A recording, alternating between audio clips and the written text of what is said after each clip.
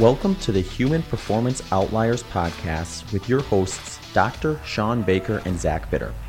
At Human Performance Outliers podcast, we dive into a wide range of topics revolving around health, nutrition, and physical fitness. If you enjoy the show and wish to support us, please visit patreon.com/HPO podcast. If you do not use Patreon but still wish to support us, please also consider checking out our PayPal page at paypal.me/HPO pod. The link to both of those can also be found in the show notes. Finally, please consider subscribing to us on your favorite podcast listening platform. Now, on to the next topic. I think we were trying to talk about the health side of this, but I think it's important to talk about the environmental side. So Zach, are we recording? Yep. Mm-hmm. All right. Well, Diana, welcome to the HPO podcast. You are, I believe, episode number 62, I believe. 62. So Jack and I have been doing this now since we started in April last year, right? April, yeah. So we've got under a year. I think we got well over 600,000 downloads. So we're getting out there, getting the message. That's awesome. But I think, obviously, personally, I've been driving home the health message about meat not being bad for us. In fact, you can survive on just meat and do just fine. But I mean, certainly it's not something that we should demonize. Unfortunately, we seem to see ever increasingly, in my view, day after day, that we're being told that we need to limit meat, reduce meat consumption. We need perhaps tax meat. We should make that meat a condiment and eat it sparingly. For health reasons, which I think are not correct. But just as importantly, we're being told that the single best thing you could possibly ever do for the environment is not to eat meat and go on a plant-based diet. And I know you probably would have some degree of disagreement with that. Well, let's just start a little bit about what you do, and then we can get into some of the more kind of specifics on points that people might need to educate themselves on. Yeah. So I'm primarily actually a clinician. I have a nutrition practice in Concord, Massachusetts. And so I fully embrace the importance of animal products for our health. And as you know, not many dietitians support that.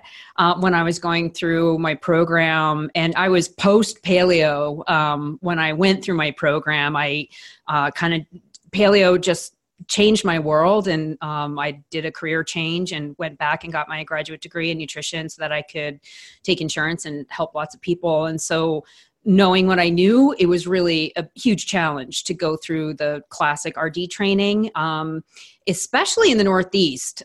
It's very, very vegan and vegetarian friendly here, and meat is bad. So even though I would often point out to my professors the contradictions in their messaging, the everything in moderation really bothers me a lot, because people just can't moderate hyperpalatable foods, and can't possibly go paleo or keto because that's cutting out food groups, but yet vegan and vegetarian is totally fine. Hey, Diana, let me just interject real quick, because I'm just when you're talking about the RD training that you get is heavily sort of biased towards this sort of plant-based perspective. We had a nurse on, Belinda Fetke, the other day, and she talked about the history of the Dietetics Association in America, and that basically was originated by basically vegetarians, Lana Cooper being probably the most prominent one. And do you find that is still pervasive in the educational system, and why is that, in your opinion? So most of my professors were vegetarians. I had one omnivore professor. I think once these myths get perpetuated year after year after year, they become accepted as gospel, whether or not they're true. And it's just so endemic in the culture of dietetics that, I don't even think that they're conscious of it. I don't think that they even realize how many contradictions, basic biochemistry doesn't lie. And again, I would send my professors study, every semester I would start out thinking, okay, I just have to keep my mouth shut and check off the boxes. And get through this class and not say anything. And by the third week, I'd be just shaking mad in my seat and have to say something because I'm not good at keeping my mouth shut. And it just blew my mind. So many of the things. And then, getting to the sustainability part. So I live on a working farm. We're organic vegetables, and then we do pasture raised meat. So we do, we actually don't raise cattle here, although I'm quite familiar with the beef process. But we live in a suburb of Boston. We just don't have the space here for a large cattle operation. So we raise goats, sheep, which are awesome sources of red meat too, and really good for the environment. We also do pigs on pasture, chickens in mobile chicken coops for eggs. And the sustainability piece is really driving me nuts too, because during my training, I'd have to also sit through a lot of food service courses. So I don't know if you're aware, but all these institutional food service companies at universities and primary schools, high schools, they're all run by RDs. So an RD is the one that's in charge of the whole program. And so I was tested on like how many scoops out of a number 13 can I get with a number 3 size scooper. Like that was stuff I had to memorize. But we never once talked about food quality during the procurement. It was all about like putting out an RFP to get the cheapest possible food. And I just think we, in general, have this, concept that food needs to be cheap and there needs to be tons of it. And how are we going to feed the masses if we don't have lots and lots of cheap food? And so people are really conditioned to expect food to be cheap and expect crappy quality. And, that's just part of some of the major issues I have with our food system. Yeah, I mean, if you go back and look into the history of, what people spent, of their annual income on food, I mean, it has dramatically dropped. I mean, food is definitely cheap and it has come down tremendously. And so if those are the stated goals, that they've been very effective at doing that. And, certainly we don't need people starving throughout the world, but that's not the problem we have these days. I mean, and we have a plethora of, I hesitate to even call it food. It's certainly not nourishment. Yeah. We have a plethora of calorically rich food that have almost no nutritional value whatsoever. And it's kind of sort of shocking to hear that most of these big institutions are only concerned as to putting out as much cheap slop, calorically dense food as possible. And that's sort of their driving principle. But because you talked about sustainability, and I know that's a big part of why we wanted to have you on the podcast. Now, yep. Much has been made about carbon footprints and greenhouse gas emissions. And I think, and we've had people on like Frank Mitloner and Sarah Place, and we've talked about kind of the actual data out there and what those things really mean and the differences regionally throughout the world, and how, going vegan in the US has almost zero impact versus if you were to go vegan in a third world country where most of this sort of inefficient agriculture is being practiced, where it takes 20 years to bring an animal to, in Africa, it takes 20 years to bring an animal to where you can utilize it for food. And so it's just very inefficient. But let's talk a little bit about what do we need to know about sustainability besides just how many, molecules of methane an animal's emitting, or how much carbon dioxide is in there. Is there any other things we need to consider? Yeah, definitely. So I fully respect those two. I've had both of them on my podcast and have consulted with them a lot to get the numbers just right for a book that I'm working on, because how to feed the world is always a question that comes up, and I've really been diving into that lately. So like, do we have the land? There's just a lot of questions that come up when we talk about sustainability. So cattle grazing on grass, it just as a reminder to your listeners, because I'm sure they've heard this before, but not all land can be cropped. And so most of our agricultural land can only be used for cattle. There was a post, I'm trying to remember who it was from. I think it was Scientific America, but where they showed the US and they showed, the land allocated towards different food types and different agricultural purposes. And they put the word cow with a huge square in the middle. I'm sure you saw that one. It was just completely unfair because that land is just rangeland that may or may not be being used for grazing and really can't be used for other things. And if animals aren't on that land, the land turns to desert. And so we really absolutely have to be grazing animals. And another thing too, that I'm sure your listeners have heard before, but it's definitely a really important point, is all cattle are grass fed. It's just whether or not they are finished on grain or not. And I'm not totally opposed to grain finished cattle. I think it can be done in an efficient way. But there are certain management techniques that are actually a net carbon gain for our environment. So this intensive grazing model, this adaptive multi-paddock grazing. So Jason Roundtree is a really great expert out of Michigan State who did a study about a year ago. It was published showing that if you're managing cattle properly, if you're bunching them in tight herds and moving them frequently, that their impact is actually not only a gain for carbon, but also, they're improving biodiversity, they're improving the water holding capacity of the soil. So when rain comes down, if the soil's really compacted, it'll just flood off and take a lot of the nutrients with it and run into streams. And that's why we have so many rivers that you can't see through anymore. It's because it's taking all the soil with it. And so if you have a well-managed system, a well-managed grassland, with cattle that are munching on it, they're urinating, their waste is actually fertilizing the soil and inoculating it with healthy bacteria. That's going to actually make the soil a lot more spongy and the rainfall much more efficient. So it's not how much rain is falling in an area, it's how effective is that rainfall at actually reaching the roots of the plants.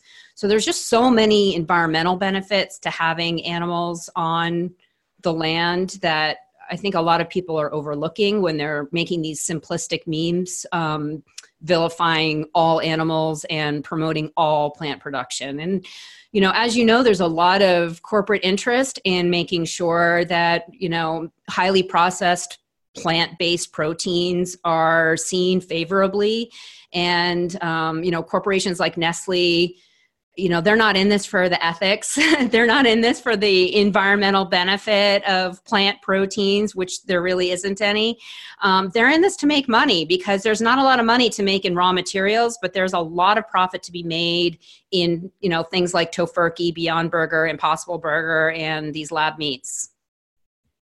Yeah, Diana, if I can jump in real quick, I think, it's when the whole environmental side of things in relation to cattle and ruminants specifically started becoming more forefront. Like the first big red flag in my mind was, some of those early studies that have been more or less retracted by now that were pointing to how, cattle is like the number one contributor to greenhouse gas emissions. And my first thought was, well, how would that even be possible given what was kind of on the landscape before we even started really cattle raising in the United States. And as it was just teeming with buffalo, So to me, it's like, well, if it was as simple as like cow belching, we would have seen situations like this coming up before that, because if I'm understanding correctly, the grass feeding is actually going to contribute more belching than the grain feeding.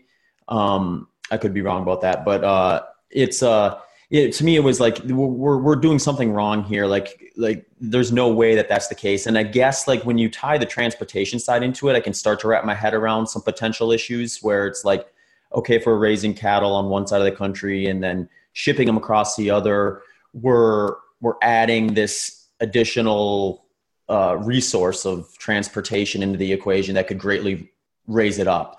But then it becomes a transportation issue, not a cattle issue, in my opinion. So then the target becomes the transportation side.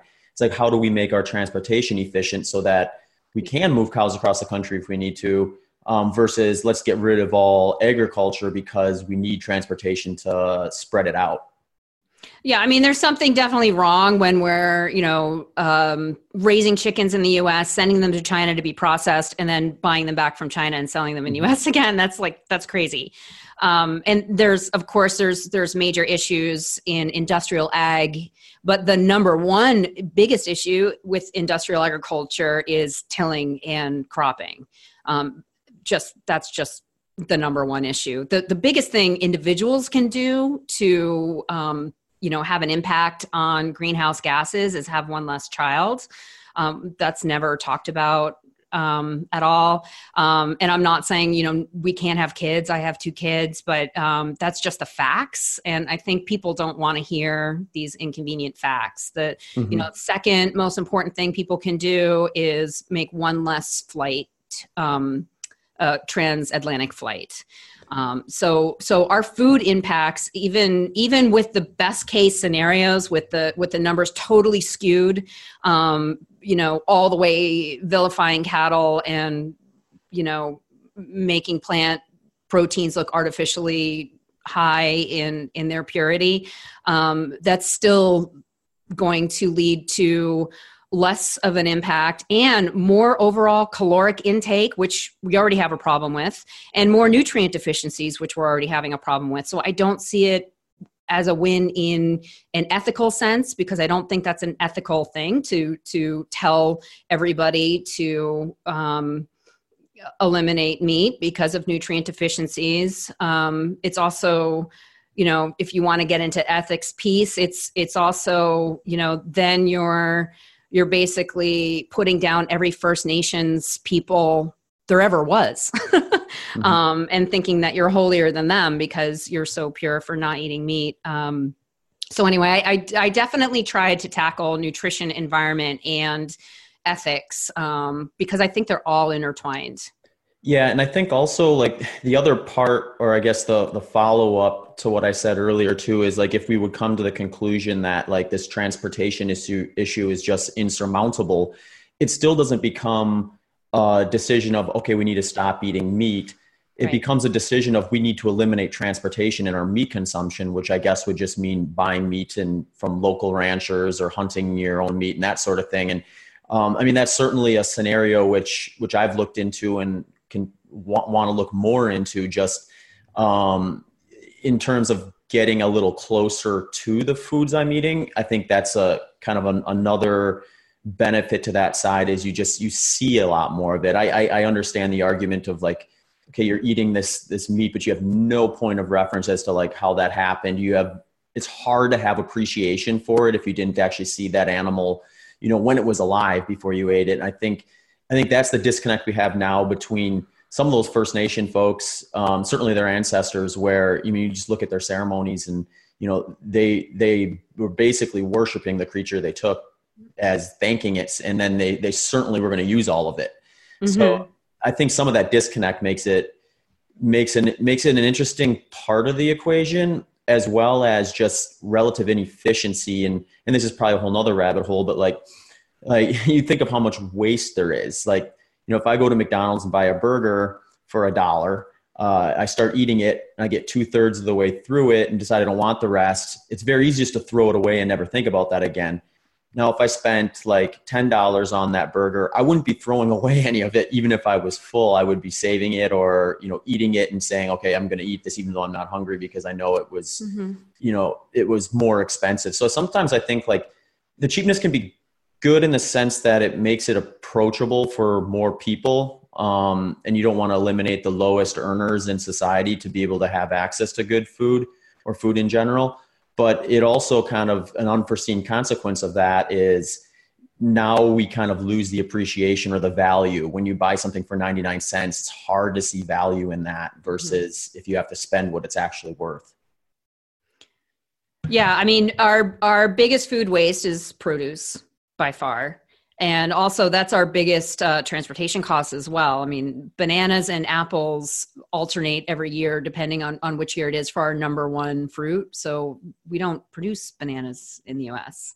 And I even got to see a food igloo recommendation in Canada for some First Nations people there. So they were trying to be, very politically correct and created an igloo for the Inuit. And orange juice was, it was basically a Mediterranean diet. I'll send you guys an image. Maybe you can put it in your show notes.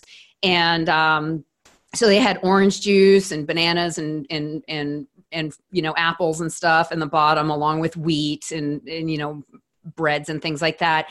And their native foods were all the way at the top in the red category. And that was, seal, goose, reindeer, whatever the animals that they hunt. And so there was a note, you should definitely take advantage of the local foods available to you that are traditional foods. But there was no indication that they were actually healthy. It blew my mind. Like, that one image just shows everything that we've gotten wrong in nutrition, and cultural appropriateness of dietary patterns. Not everybody should be eating a Mediterranean type diet, and there is no. That's a farce anyway. Yeah, there's no diet. Yeah, the Mediterranean diet, no one even knows what that is. I mean, it's just a catch-all term. And I've been to Spain and I've been to Italy, and I ate a ton of meat. Yeah, sure. Let me just go back on a couple points you raised. One thing that many people don't know, that it's something like 93% of all cattle ranches in the U.S. are like mom and pop family-owned cattle ranches. They have usually 50 head or less. And I think that shocks a lot of people. Most people think it's just these giant corporations, and certainly those giant corporations are involved, particularly when it comes to the processing part. Now, I want to talk about, because there's differences between the way we raise cattle and then some of the ways we do commercialized chicken farming. I think there's some differences there, and I think it's safe to point out, because we've all seen the images of the chickens, shoved in these battery farms where they don't have much room to turn around and all that stuff. And I think most of us agree that's probably not a very good practice, but it does exist. But I think, because I eat, most of my diet's pretty much all meat. It's all beef for the most part. I don't eat much chicken, but just on an ethical standpoint, I think there's big differences between the way we raise cattle. One of the things, because we talk about regenerative farming, and I know Alan Saber, we've been trying to get him to come on the show. He says he's willing to come on, but we haven't got him back on yet. But I know there's a lot of people that are big proponents of that, and as you seem to be, and certainly I certainly think it's a good idea. However, when I talk to ranchers in different parts of the country, they say, some of these things, if I live up in Montana in the winter, I gotta feed these guys the hay, the alfalfa. I gotta bring them indoors. Sometimes, there's barriers to some of this stuff. I know there's been rangeland scientists out there that study this stuff that said, Dr. Sabry, we appreciate you doing, but this doesn't seem to work in all cases. And so there's certainly people out there that aren't on board 100%, that are in that business, that say that maybe we can't do that in all places. I don't know. I'm not a rangeland scientist. I'm not a rancher. I know there are a lot of ranchers that are doing it successfully, and they're very happy that they're doing that. And then the question becomes, if we do have to feed a lot of people, and certainly the argument is there we do, is that sort of style, can you make it as viable an option for producing the amount of food that you need to produce to feed a lot of people? And there's some people that say, it doesn't matter, I don't really care, I just want to do what I want to do and do it ethically. And so I think at the end of the day, you still have to feed people. Back to the plant-based thing, I don't know if you read some of the studies by Don Layman, I don't know if you're familiar with his work, did a study recently on if we were to go plant-based, and make all the assumptions we could make, we could provide more calories, per resource. We could, probably to the order of about 20% more calories. However, I read this one. This is what I was referencing earlier. However, we would be significantly lacking in nutrition, and we would have a lot of nutrient deficiencies. And we'd have way more caloric. Take beans and rice, you'd need to eat about 700 calories worth of beans and rice to get the same protein you get in 200 like calories worth of fish. And lysine and stuff like that. It's just we're missing out on these key nutrients. Anyway, so if you would, let's talk a little bit about chickens and talk about the appropriateness for regenerative agriculture in all situations. And again, I know it's going to be, what's the climate, what's the geography, what's the situation, weather, all that stuff. So I think because people, there's people out there that think it's an all just black or white issue, and we can all just thing. And I think there's a lot of subtlety there that we don't understand. And, sometimes you got to leave it to the people that actually do this stuff for a living to say, hey, what's appropriate?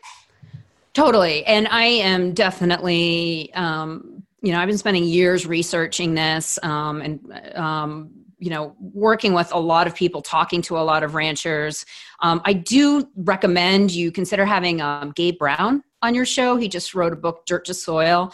He's in Nebraska and, raising cattle in the, holistic management, savory style. And I have met also producers in Canada that are doing it too. There's ways to do it. So I know a lot of farmers. I know a lot of farmers that are, converting their cornfields to grass-fed beef because you can make more money that way. And I think, if the government gets out of subsidizing corn production and farmers actually have to, it's a real free market. Farmers are going to grow what makes them the most money, and they'll realize that they can make a lot more money off beef. So, I don't think that, corn-fed beef or feedlot finished beef is necessarily a bad thing. I think it's still a really efficient system. When I've run the numbers, it's to me equivalent to chicken production as far as the feed in versus flesh out. The feed conversion ratio of cattle to chicken is pretty equal. And when you look at how chickens are raised, 100% indoors. The nutrient value that you get out of chickens versus beef, what people, I think, not only do chickens have less iron and B12, but they also are really high in omega-6. And I don't think people are really aware of that. So beef is, I think, Jason Roundtree, again, from Michigan State, told me that beef was like 30% more nutrient dense than chicken. I don't know how he computed that number, but I know it's an order of magnitude, better than chicken. And then when we look at the ethics of how chickens are raised versus cattle, which are on rangeland for most of their lives, even when they move to a feedlot, they're still, not in super cramped quarters like chickens are under, artificial lights. And, I've raised chickens for meat, and it's a pretty sad situation. If you don't slaughter them by 5 weeks, they're going to die of a heart attack or broken legs because their legs just can't even support the breast weight. They're not even real animals, these Cornish cross chickens. We did switch over to Freedom Rangers, which are sort of a brown chicken that's a little more natural, takes a lot longer to get to market weight. But you end up having to charge $30, $40 per bird, and people are used to a $5 chicken. And so the value is just not really there to the consumer. I think chickens should cost a lot more. I think they should be, back to when they were sort of a treat. That whole chicken in every pot, that quote came from a time when people couldn't afford to eat chicken, and most of our meat intake was red meat at that time. And today, our chicken intake is now, 400% higher than it was 50 years ago, and our beef intake has flatlined. So I definitely think nutritionally and environmentally, cattle are much more efficient. And then again, as far as the regenerative ag piece, I get that farmers have a certain way of doing things, and they're not always open to other people telling them their ideas about how to do things. I think that a fully sustainable farming enterprise should have as little off-farm input as possible. And so there's a lot of producers that are growing their own grains and using that to finish off their cattle. I think that's a really good system. And, I think farmers would, if they looked at how to maybe graze cows or steers, cattle on their, spent corn or spent wheat crops, which some producers are doing. Cattle, as you know, can upcycle those nutrients and turn food that we can't eat on land we can't really grow much on into nutrient-dense protein for people. So I think there's a lot of different solutions. I definitely don't think that we're all going to switch to grass-fed tomorrow. I did have Alan Williams on my podcast. I don't know if you're familiar with him. He's an awesome consultant, grazing consultant, an ex-professor, and he's run the numbers, and definitely feels that we have more than enough land to grass finish all the beef cattle in the US if we were to do that. But again, I don't think that that's really going to happen tomorrow.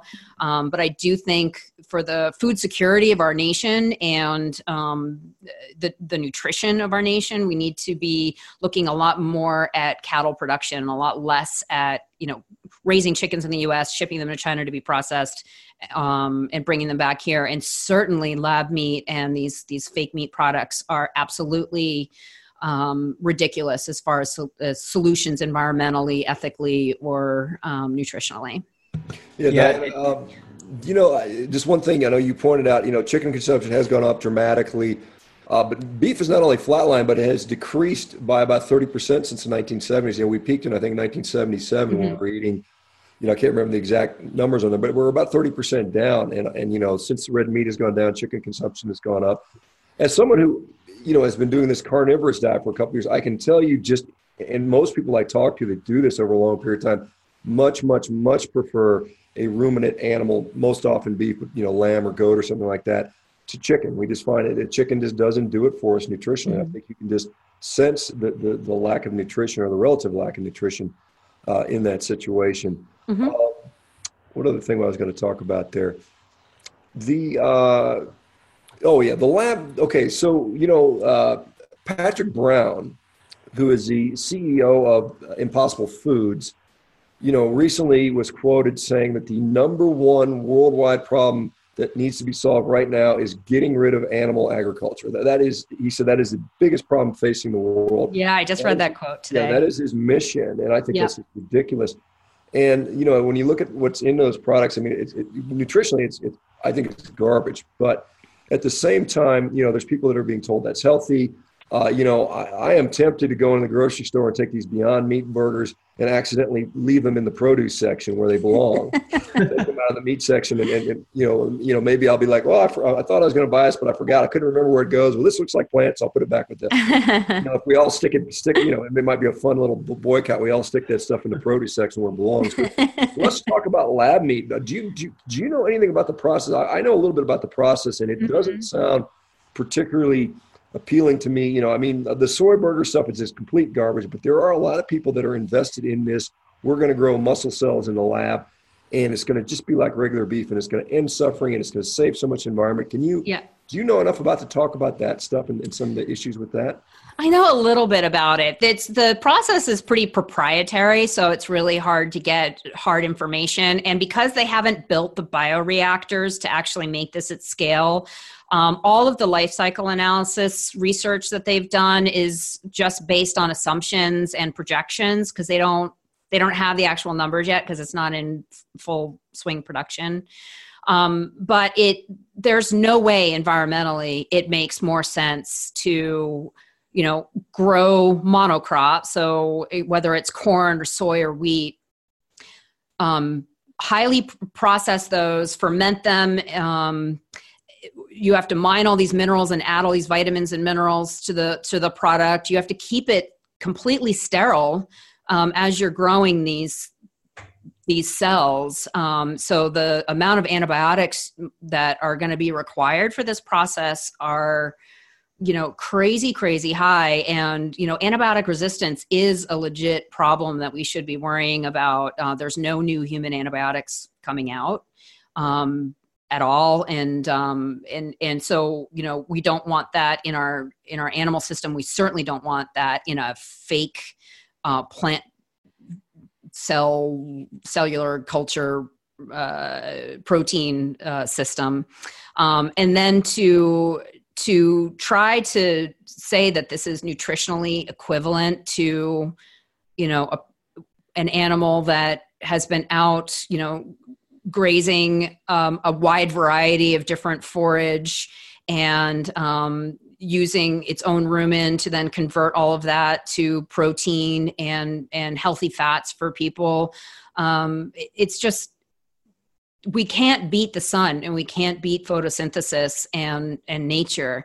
And so I'm so perplexed as to why Silicon Valley and so many celebrities and pretty much everyone except for maybe, I don't know, 10 of us believe that this is the future of food production, because it makes no sense to me. And I think once it's actually in production and they show the actual process compared to even typical beef production, let alone grass-fed beef production, folks are going to realize that it's a waste of time and energy. That these high energy processes are just not required in order to make meat, because we can do that with an animal that's also increasing biodiversity, increasing the water holding capacity, increasing more life on the planet, and turning, keeping these rangelands from turning into desert. So I don't see how, more monocropping is going to fix that. Now for a word from our sponsors. This episode of the Human Performance Outliers podcast is brought to you by Unimate, by a brand named Unicity. This sponsor is unique. It has a personal story behind it. In 2015, I started using the tea yerba mate. I liked it for its calm sense of alertness that it provided versus kind of the more jittery alertness that you could get from more traditional caffeine sources. I even used it in 2015 at the end of the year en route to breaking the 100-mile American record at the Desert Solstice Track Invitational. The only hiccup that I have had with using yerba mate in training and racing has kind of been a logistical hiccup.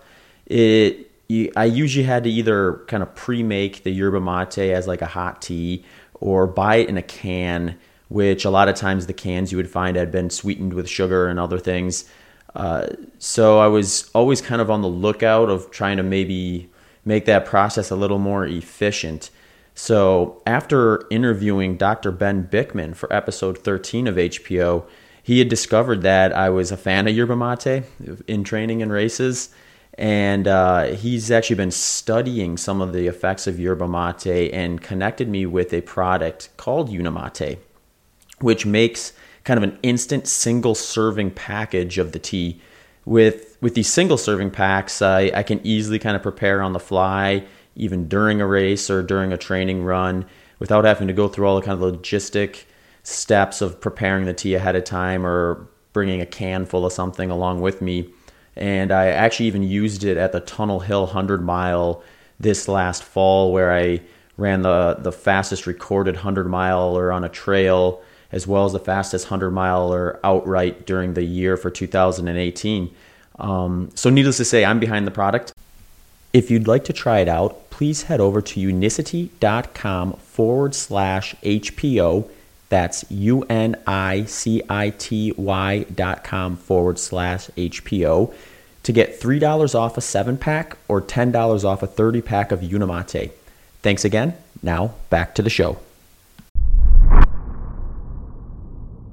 Let's talk about the ethical side, because, one of the thoughts is, well, you're not going to kill any animals. But in truth, the medium they have to use, a culture medium they have to use around is bovine fetal serum, which they have to get from actually killing a cow and then injecting, killing a pregnant cow, taking that fetus without anesthesia, sticking a big pericardial needle in there, sucking out the blood from its heart, and then using that. And they have to keep doing that to continue to grow this over and over again to make that medium. And so it's not like there's no animal blood in this situation anyway. Yeah. So this isn't even something that, I've been reading how vegans have been reacting to this, because I'm always curious, and I read a lot on, their arguments. So I have pretty intelligent counter arguments to them. And this is not going to be accepted by vegans.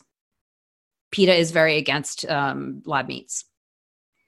Yeah, it seems I'm against it too. I'm not going to eat this. And it seems too, like when you go back to just like the processes that we have in place right now, like when you said chickens, that's like the easiest thing to give up. And if anything, you hopefully just have some free range hens and you eat their eggs, which are probably way more nutritious than the chicken itself anyway. Mm-hmm. But with cattle, it seems like even if we would decide to go pasture finished, we're much closer to completing that circle than we would just overhauling any type of fishing practice or chicken chicken type setup because if I'm not mistaken, like at any point in time, 80% of US beef cattle are actually on pasture, and it isn't until the very end of their life that they're even brought into these feeding lots. So Right. it's like we have like a lot of that in place right now, and it would just be kind of finding a way to close that last loop. And you highlighted one possibility that's actually happening, which is cool. I didn't realize there was as much of that going on where people were grain finishing, or farmers were grain finishing like right on spot like that. I think, that kind of brings the whole process into the one spot, which is probably a good move in the future. Mm-hmm. Yeah. So two of the biggest, claims that people who are making ethical stances against meat will say is, well, I want to cause least harm, right? So how many pounds of beef can you get, out of one steer? It's almost 500 pounds. And if you're really trying to cause least harm, there was this great paper, I'll send you a link to it, but I can't remember the guy's. I think he was out of the University of Oregon, where he talked about this principle of least harm. And he actually argued that according to the principle of least harm, one large ruminant animal is actually less harm than a plant-based diet or, eating chickens for your meat, because how many chickens are you going to have to kill in order to get 500 pounds of meat? And when you look at biodiversity loss that you get from cropping agriculture, and it's just, all the bunnies that are killed by the tillage and all that kind of stuff, you're actually causing a lot more harm by eating a block of tofu than you would be from eating a burger. The other issue is sentience, right? Don't kill a sentient animal. And my argument is that sentience is just how humans experience other animals. And we're just projecting our own thoughts about our egotistical superiority onto other animals. But how do we, why are we smarter than bees or, a maple tree that's 300 years old that's shunting nutrients to, preferentially to other trees? I mean, there's so much life in one teaspoon of soil, and, that is death to a cricket or death to a chicken. Which one is feared death more? I just think that whole argument just doesn't really have legs. I think that, humans are just part of a food web, and all life is constantly consuming itself all the time. And so to try to, have a life where there's no death that's actually just going against all the laws of nature. Yeah, it's definitely removing us from the equation, or it's attempting to. And we talked about this on a different podcast too. It's like it's trying to create humans as this, or it's giving us this God complex in the sense that we're in charge of removing ourselves from the bad parts of life, but interjecting ourselves into the supposedly good parts of life. And that just doesn't work out in a biological situation. And I am curious too, like when you kind of look at the arguments and counter arguments with plant-based versus, or, welfare ethics type of stuff, when one thing I always see come up is people will share some of the stuff that you mentioned about, like, what about all the deaths that happen with monocropping? And, you watch the birds flying after a till, and you can just see, like, they're not there to grab the grains. They're there to grab what the field mice and the deer and everything else that gets killed with that plow. And one of the counterpoints I've seen from the vegan plant-based community is like, well, X intent. Amount of that stuff is, intent. And then like that is a huge portion that's used to feed the grass-finished cattle. So we're killing these, but by allocating resources towards beef production, we're killing a bunch of stuff because we have to, monocrop to feed these cows. What is your kind of counter to that? Is it just, well, we need to move towards a situation where it's all grass finished and that would be the ultimate, or is there another kind of counter argument to that? Well, I do think that regenerative agriculture is the most natural way to raise animals in a more, pasture type system. So that's how we raise our animals here. But again, I don't think it necessarily, I think everything's in a scales of gray. And I don't think I don't know any humans that are 100% good or 100% bad. I don't think anything in life is black or white. And, there's always trade-offs in every system. And I think that the majority of even a cow that's finished on a feedlot, the majority of its intake was foods that we are not able to consume, that would have been wasted anyway, that would have emitted methane anyway if a cow didn't run it through its digestive system and convert it into protein. And that, nutritionally as omnivores, we have a requirement for animal products in our diets. And so we have to figure out how we're going to do that. Fish are also really nutrient dense, but there's issues with the seafood industry as well. And so, again, I just don't think it's possible to have any sort of moral stance claiming that your diet is not causing any bloodshed because it didn't have any animal flesh on your plate. Yeah, I mean, and sort of incredibly, we see people that talk about their guilt-free diets, all the time, like, and it's just bizarre to me to see this. Let's talk about the Kale versus Cow project that you're involved. Mm-hmm. Tell us a little bit about that and how that's going and what we need to know to support that if we can. And thank you so much for mentioning it. Yeah, so it's actually, we've shifted a little bit with the project. So we started off with Kale versus Cow, the case for better meat. We raised a good amount of money through a crowdfunder that we did about last year at this time. We've been in production for the last year and have been editing what we have a little bit.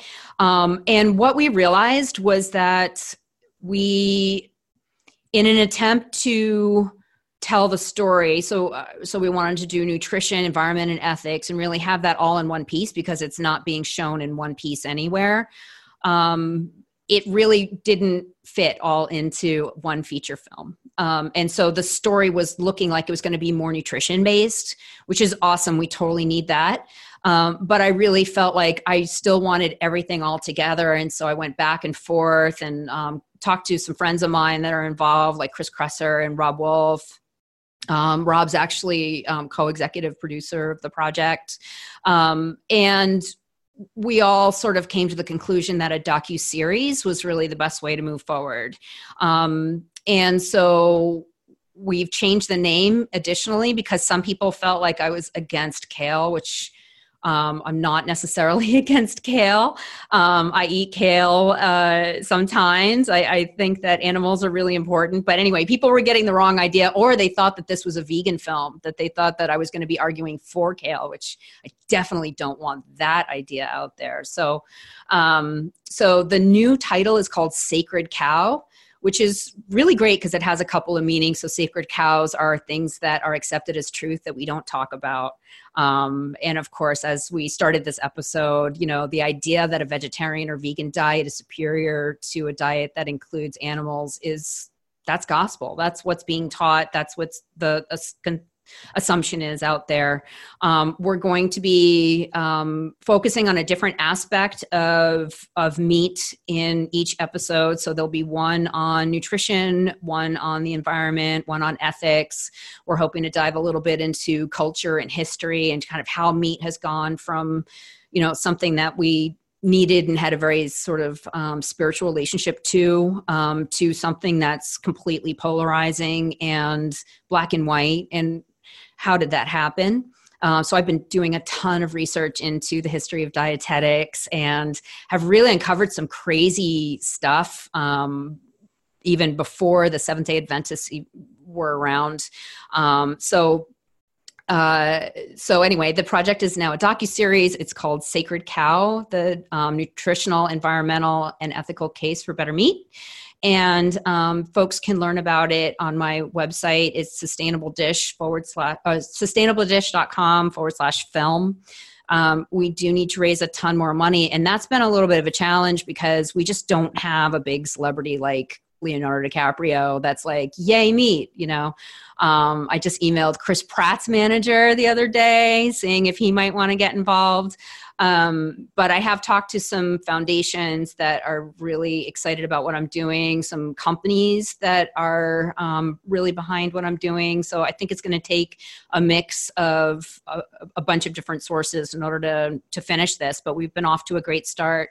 And I'm almost also done with the companion book, which will be a very well-cited scientific resource on the nutrition, environment, and ethics piece with some history and culture in there as well. Diana, this is, because I wonder, I spoke at the, U.S. Cattlemen's Association earlier or a few months ago, and I talked to a lot of the local producers. And, one of the things, there are differences between producers and packers and processors. It's not all one big happy family. I mean, some of the producers feel like, hey, they're getting a short shift on this. They're doing all this work. They're not being rewarded for their work.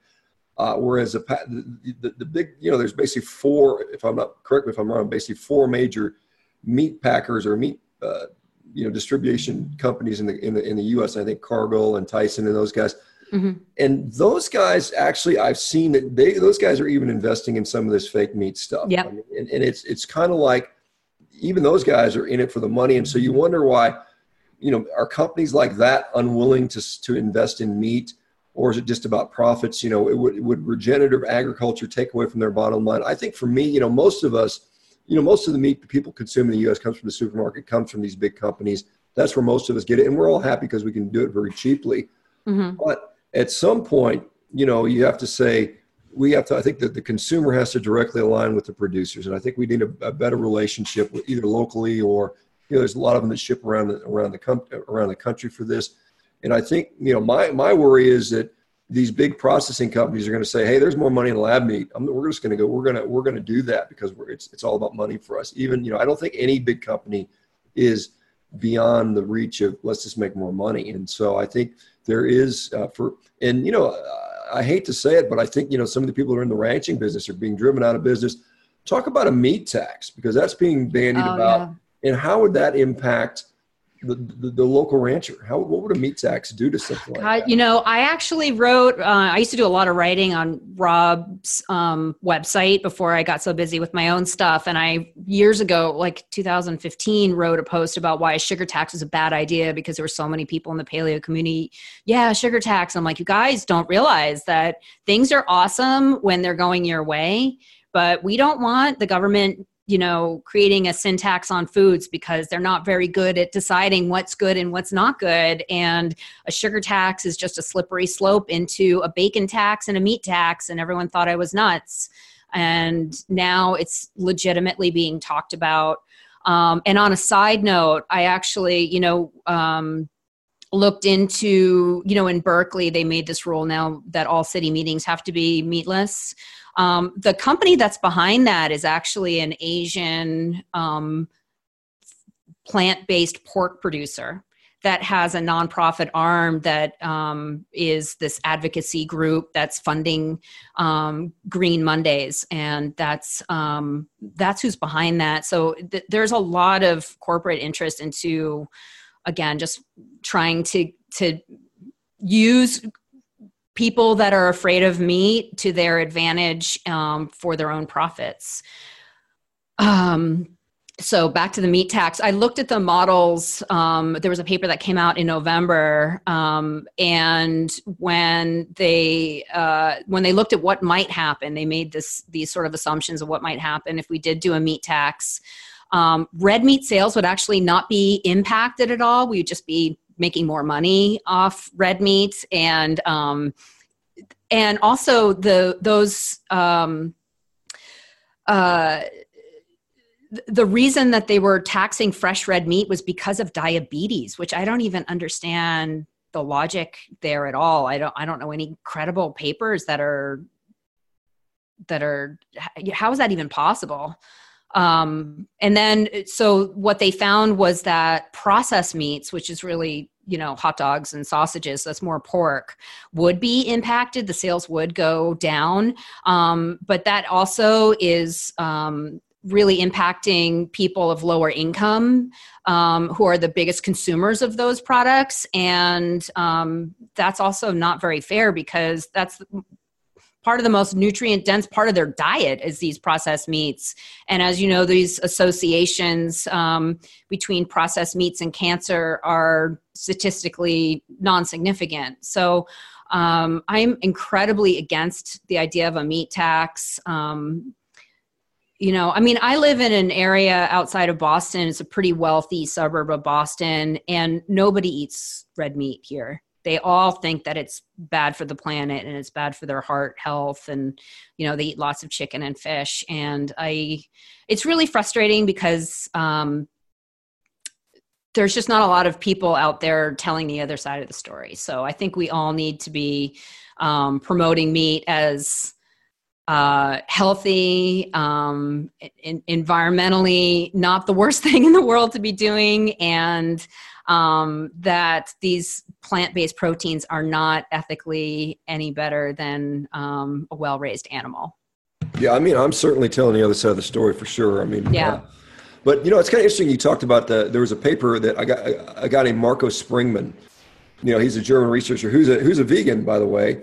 You know, wrote up this article that said that, you know, we need to tax meat, and this is what it would do, and it would save a bunch of lives and money based on the World Health Organization's proclamation of red meat causes cancer. And interestingly, that paper that he studied was published in something called PLOS, which is a journal that Patrick Brown, the CEO of Impossible Burgers, founded. That journal. He was one of the co-founders of that journal. So we've got a fake meat company guy making a journal that a vegan publishes a study to tax meat on. And you just see this stuff and you're like, this is just, the conflict of interest there is amazing. And then when we go back to this World Health Organization proclamation that came out in 2015 saying red meat was a class 2 and processed was a class 1 carcinogen, you know, David Klurfeld, who sat on that committee, said that about 30% of the people on that committee were vegetarians and vegans, and they refused to declare that interest. They didn't look at all the data. You know, obviously it was mostly based on epidemiology. It's extremely weak. And then if you go look at, and the papers came out in 2018, if you look at the Asian data, you know, all of the epidemiology in Asia shows no relationship whatsoever between red meat, between processed meat, doesn't matter if it's cooked, doesn't matter if it's raw, and colon cancer. And Asia is not an insignificant part of the world. There are 4.5 billion people. So the question is, what are the Asians doing differently with regard to consuming their meat compared to what we're doing? And clearly we're eating them in the form of hamburger, French fries, and shake and Coca-Cola. And therein lies probably the major difference there. And so we've got this. And there's also plenty of studies showing that vegetarians, there's no different in lifespan when you adjust for confounding factors. There's no difference at all. And actually a very recent paper that I read actually showed that vegetarians and vegans had worse health and also significantly worse mental health. So it's just ridiculous. Yeah, but we're being asked to swallow this, and it's in the media. And, you know, it's like every day there's a new ad out there. There's a new company that's pushing it. And, it's overwhelming, isn't it? There's a lot of money behind this. And I think these processed food companies, which are sponsors for many of these media outlets, are just pushing it out 24/7. And it is very frustrating. You know, I wonder, you know, I mean, the next generation, you know, my kids, you know, I've got small kids. I just wonder how many of those people are even going to understand, you know, anything about health. I mean, they're going to be they're just going to grow up sick and malnourished, and that's going to be the norm. And we're just going to continue to swallow that. And that's really frustrating.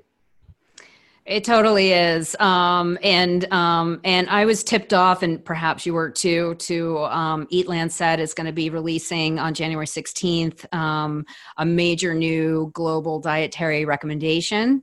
So you might want to be prepared for that if you didn't already know about it. So it's, you know, the devastation that will come from people being told to switch to plant-based proteins worldwide. We've already got issues with Nestle going into developing countries and getting women to stop breastfeeding and to get them hooked on infant formula, and also using locals to promote their processed foods. And so plant-based proteins are just the next wave of this. And Nestle stands to make a lot of money off this, and they're one of the major funders behind Eat Lancet. Yeah, it's truly disturbing to see that, and I don't know. Like I said, I want to be optimistic, but sometimes I'm get pretty pessimistic looking at the resources that, people have. And then, we've got a few people out there, out in the wilderness, it's kind of like crying, let's change this stuff so we don't go crazy. But I mean, hopefully my hope is that this sort of social media, can make a difference, because there's enough people to get their information here. I think a larger percentage of people are getting their information via social media than sort of the quote unquote mainstream information sources. And, I think that's the only thing we have to sort of combat that. And, like I said, one of the things, as crazy as this carnivore diet has been, I mean, the one thing that at least many people are conceding is it does seem to work for a lot of people, and they debate on why it works, and whether maybe you should do something else to get the same results. But clearly, it's working,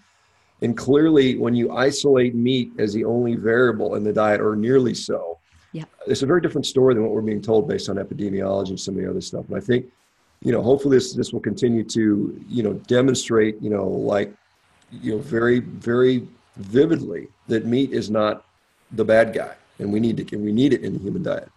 Definitely.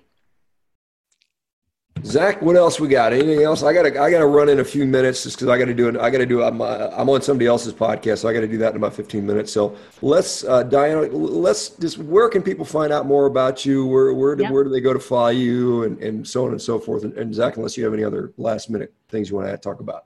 No, I think this was great.